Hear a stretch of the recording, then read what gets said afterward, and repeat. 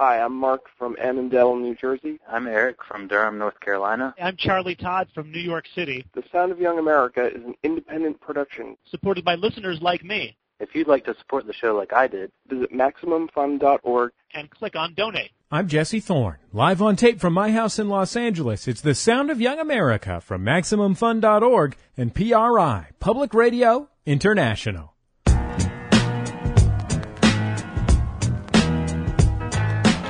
It's the Sound of Young America. I'm Jesse Thorne. My guest on the program, Gary Hustwit, is a documentary director whose first film, Helvetica, was about that most dynamic of subjects, the font. And his new film is a follow-up that takes the long view on the world of design, or the broad view, called Objectified, in which he interfaces with some of the biggest names in design to talk about what design is, how it's done, and why it matters. Gary, welcome to the Sound of Young America. It's great to have you on the show. Thanks, Jesse. I want to start with Helvetica, a movie I really enjoyed and felt like I learned a lot from. I think if you went into a film financier's office, even a film financier who was a film financier of documentary films, which admittedly have a marginal appeal on the face of it, and said, guess what I'm going to make a documentary about? A font. I would have been laughed out of the room, probably. Exactly. So what gave you the bravado to think that you could make a film about something so static and generally unappreciated? I guess probably because I didn't think of it as static, and I really appreciated good graphic design and typography, and really just wanted to see a documentary about those things. So I guess I'm my own target market in a way. So I figured that if I wanted to see something like that, then there were probably other people out there who wanted to see it. And I couldn't believe that there hadn't already been a cinematic documentary about graphic design either. So once I kind of realized that, then I was just kind of obsessed and just had to make it. What part of it made you think that it could make a film? What was special about the font Helvetica? Well, I live most of the time in New York City, and if you've ever ridden the New York City subway, that's the font that most of the signs are in. So it was just one of these things where, just kind of, commuting to work and looking around and kind of realizing how this one typeface was everywhere. But mostly Helvetica was kind of a structure that I could use to talk to a lot of graphic designers and type designers about what they do, because everybody sort of has an opinion about it, either for it or against it. So it was really a structure in a way. And it didn't hurt that it's everywhere. I mean, it's the logos of just hundreds and hundreds of different companies, and the U.S. government uses it for all the, our tax forms and everything are in Helvetica. So that was one layer, I guess. It was just like kind of this eye-opening moment of like, holy Christ, it's everywhere. But also then using it as a way to talk to typographers and graphic designers about what they do. A font is sort of the ultimate design exercise because it is both so important and so meaningful, and and also completely abstract. What part of the story of design did you feel like you could tell by looking at a typeface? Well, I think most people kind of really don't even notice the typeface of the text that they're reading. And there are so many different ways that type can express, an emotion or an opinion or a slant, or not do that, or just kind of try to be invisible. And there are so many, at least I think, amazing people who do this, who slave over, the tiniest little detail on a lowercase a, how the top part of it's going to curve or something. And it's just this whole kind of, world of people that really do think a lot about these things. So, I kind of wanted to show that world, in a sense, and I think it's one of those things that once you notice, really think about the differences between different fonts, then you can't ever, go back to not noticing it. I tend to like these subjects that, or these things that we take for granted. But then when you really look at them or you talk to the people that just obsess over them all day long, then you see this whole kind of other world behind that thing. Let's hear a quick clip from Helvetica. This is typographer Eric Spiekerman. That I'm obviously a typomaniac, which is an incurable, if not mortal disease. I can't explain it. I just like looking at type. I just get a total kick out of it. They are my friends, Other people look at bottles of wine or whatever, or girls' bottoms. I get kicks out of looking at type. It's a little worrying, I must admit, but it's a very nerdish thing to do. I'm very much a word person, so that's why typography for me is the obvious extension. It just makes my words visible. How did looking at all these questions within the context of typefaces start to change the way that you looked at other things in your life?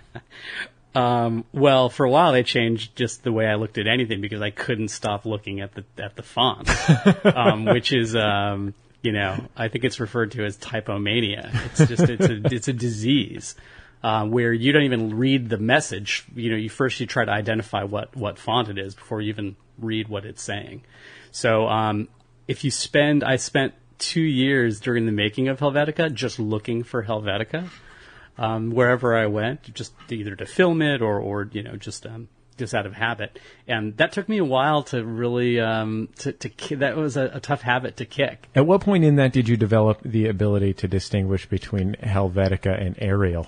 I think when I started this film, I definitely had like cheat sheets of Arial or Universe or Univers, Franklin Gothic, a few of the other ones that are close. After a while, there are just some really distinctive features to Helvetica, but also there's a feeling.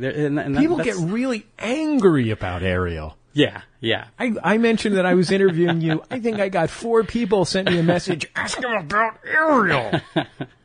Yeah, that's a whole other story. But after a while, there's a kind of a feeling that a typeface gives off, and that's what you end up picking up on when you start looking at them a lot. There's just a kind of a characteristic that Helvetica has that I can spot it, a mile away now. Once you got over your typomania, and possibly any other manias you may have had, such as Legomania, I'm trying to think of any other manias. Legomania, that's when you're a Legomaniac. Pyromania. Yeah, sure, pyromania. So once you got over these horrible mental conditions that you were suffering from, did you start to think about the process, the people behind the things that were in your life, the design of things? I think it definitely made me more aware of those things. Again, it's like looking at those things that you take for granted that you use every day, your toothbrush or your coffee maker or your. In fact, the film Objectified opens with a montage of someone waking up that focuses in on each designed object that they interact with over the course of that half an hour. Yeah, well, just between the time you wake up and when you leave the house, you've probably touched 100 different objects. And I invite people to try to count the number of things that you touch because it's crazy. And we're at the stage where we don't even really think about it or question it or give any consideration to how much of our environment is made up of manufactured objects, and therefore, what about the people who make these things, and how does what they do again sort of affect us in our daily lives? So I just had this vision, I guess, of trying to show that in a montage, like how many things we really do come into contact with in an average day. What were the questions you had as a non-designer, as a filmmaker and former journalist and whatnot? What were the questions you had about how things were made that you thought you could answer in a film? Well, again, for me, a big part of it is process, is sort of kind of getting behind the object and seeing kind of the story behind it, and hearing that story or the kind of inspiration for that design from the designer. I guess I'm sort of fascinated by that stuff, period. And then, really looking at all the kind of stages that, an iPhone or whatever, a product like that, all the stages that it would go through from kind of, conception to the shelves, but then also, us, as we used it, and then what happens after we use it, and how is that part of the design? How is the kind of disposal of this object factored into the design from the very beginning? There's so many things within those relationships: consumerism, materialism, environmental issues, capitalism. I mean, everything is, and art and creativity. It's all wound up in there. So I guess I wanted to try to explore that in the the structure of a 75-minute film. Here's a clip from Objectified. When you see an object, you make so many assumptions about that object in seconds.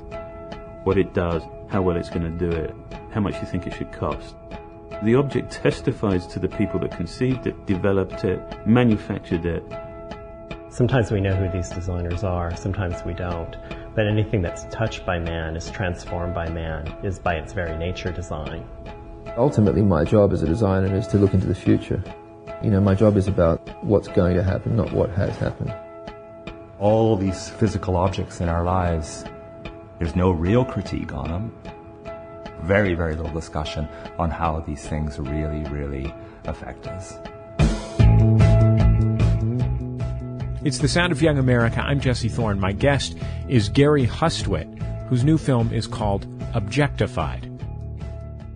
You talk with designers from all over the world in the film, and I'd like to talk with you, talk a little bit about a few of them and their different approaches. You mentioned the design of the iPod or Apple. I think if there's any technology design institution that reigns supreme, it's obviously Apple, who've built their business around design and aesthetics. I thought it was interesting that you talked with Apple's chief designer, or at least showed in the film talking with Apple's chief designer, as much about the process of making things as about the famous aesthetics of an iPod or a MacBook or something like that. He talks about the machinery behind it. Was that something that surprised you when you talked to him, that he wanted to talk about that? Well, yeah, because I think that's a big part of the sort of secret of Apple, is that they spend as much time designing the kind of manufacturing systems that enable them to make the objects as they do designing the actual objects themselves. You can't have one without the other. You can't just wake up one day and decide to make the MacBook Air without first designing a way to manufacture the thing. So I think that is part of their secret. I think the other thing is that design is it's top down there. It's from Steve Jobs on down. It's not a bunch of executives in a boardroom or marketing people dictating what the product is going to be and then throwing it down to the design department and say, here, make us this thing, or make us a thing like these other guys the competition has.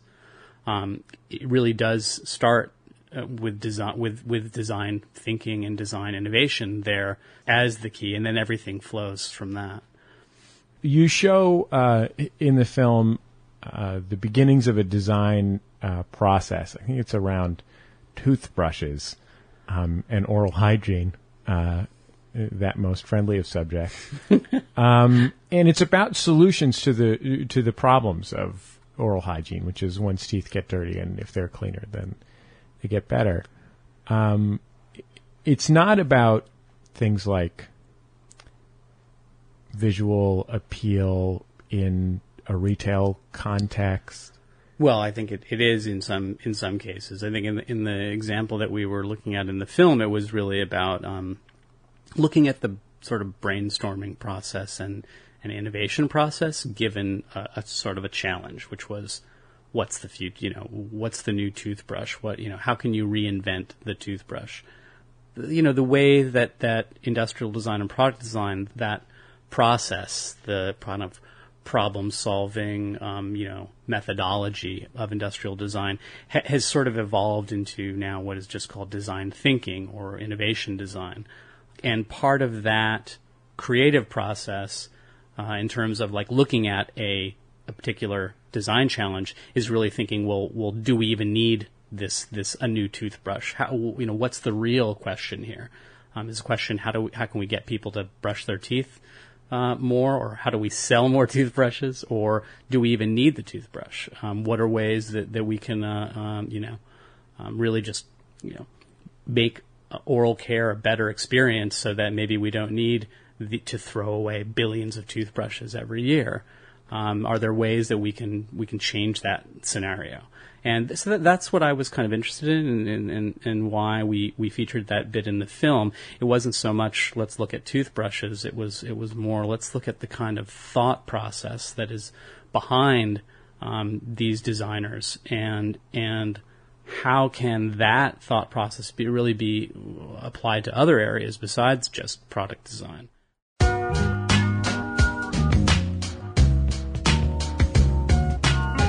Production of The Sound of Young America is underwritten in part by Ask Metafilter. Thousands of life's little questions answered. Online at ask.metafilter.com.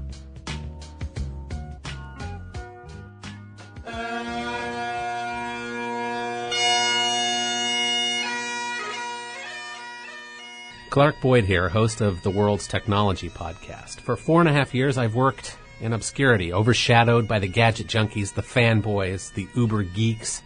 You see, people hate my podcast because, well, I don't talk about iPhones or any other sorts of gadgets and gizmos. In fact, it's the gadgets and gizmos that don't interest me. Now, the people around the world who use them to do cool things, that does interest me. Oh, and I also like bagpipes. Anyway, maybe all of that will interest you too. Check out the World's Technology Podcast, brought to you by the BBC, Public Radio International, and WGBH Radio in Boston. Find out more at theworld.org/technology. It's The Sound of Young America. I'm Jesse Thorne. My guest is Gary Hustwit, who you may know as the creator of the typeface documentary Helvetica. His new film is all about design and our interaction with the stuff that surrounds us every day. It's called Objectified. A lot of friendly questions start like this, I have to assure you, but I'm no Marxist, Gary. But one thing that I found myself wondering watching the film was you highlighted a lot of people with wonderful intentions in terms of developing sustainability and so on and so forth. And what I wondered as a non-Marxist, as a capitalist, was whether the rewards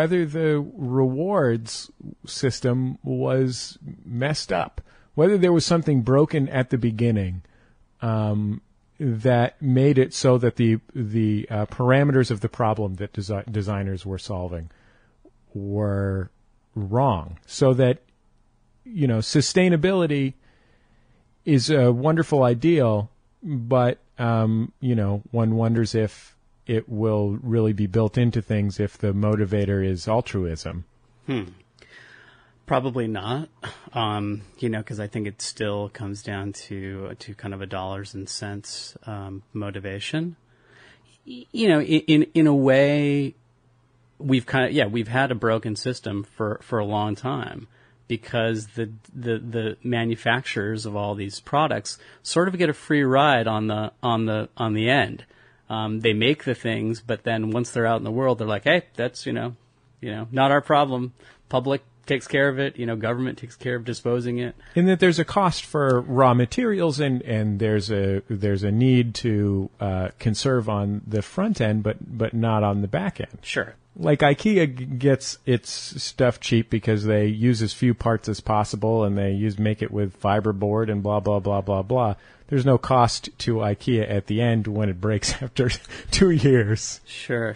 So, I mean, that's part of, I mean, in Europe, there are more, there are these, take back laws that have kind of come up on the books where if you make a refrigerator and after that refrigerator is broken, well, you as the, or it's, doesn't work anymore, it's ended its useful, life, then you've got to take that back. The company has got to take that product back. And I think you find that when companies are forced to take the things back and disassemble them or get rid of them, suddenly the design of the product to start with will facilitate that a lot easier if they're the ones that are responsible for it. So that's it's hard in this economy because nobody wants to talk about, any kind of barriers to selling things and to companies being profitable right now. It's about let's, get back on track and, have government incentives to buy cars and just buy. It's I think probably not a very popular time to think of putting more restrictions on companies, but, there are so many ways that I think probably that we as taxpayers end up paying for the poorly designed and poorly manufactured products that we don't really think about. There was a really interesting answer to this profligacy of objects that was presented in your film, which is that you interviewed a couple who do something that I did not even realize existed as a thing. They do design as fine art. Maybe design is supposed to be specifically for use. And in fact, I think maybe it was a response to their general artiness and the sort of, self-justification discourse that goes on in the world of fine art. But my pal that I went to see the movie with was like angry at them. This couple that do fine art design. And I found myself thinking, like, in a funny way, though, isn't that a way to engage the ideas of design and the process of design without making more crap? Yeah, no, I think I agree. And in a sense, they're not really doing it as fine art. Rather, they're doing it as kind of criticism, but through actually making things. I mean, they don't sell those things. They're not like in, Sotheby's or something getting auctioned off. They make these films about interactions with the example you had a robot in it. I don't remember it very specifically, so you'll have to clarify, obviously.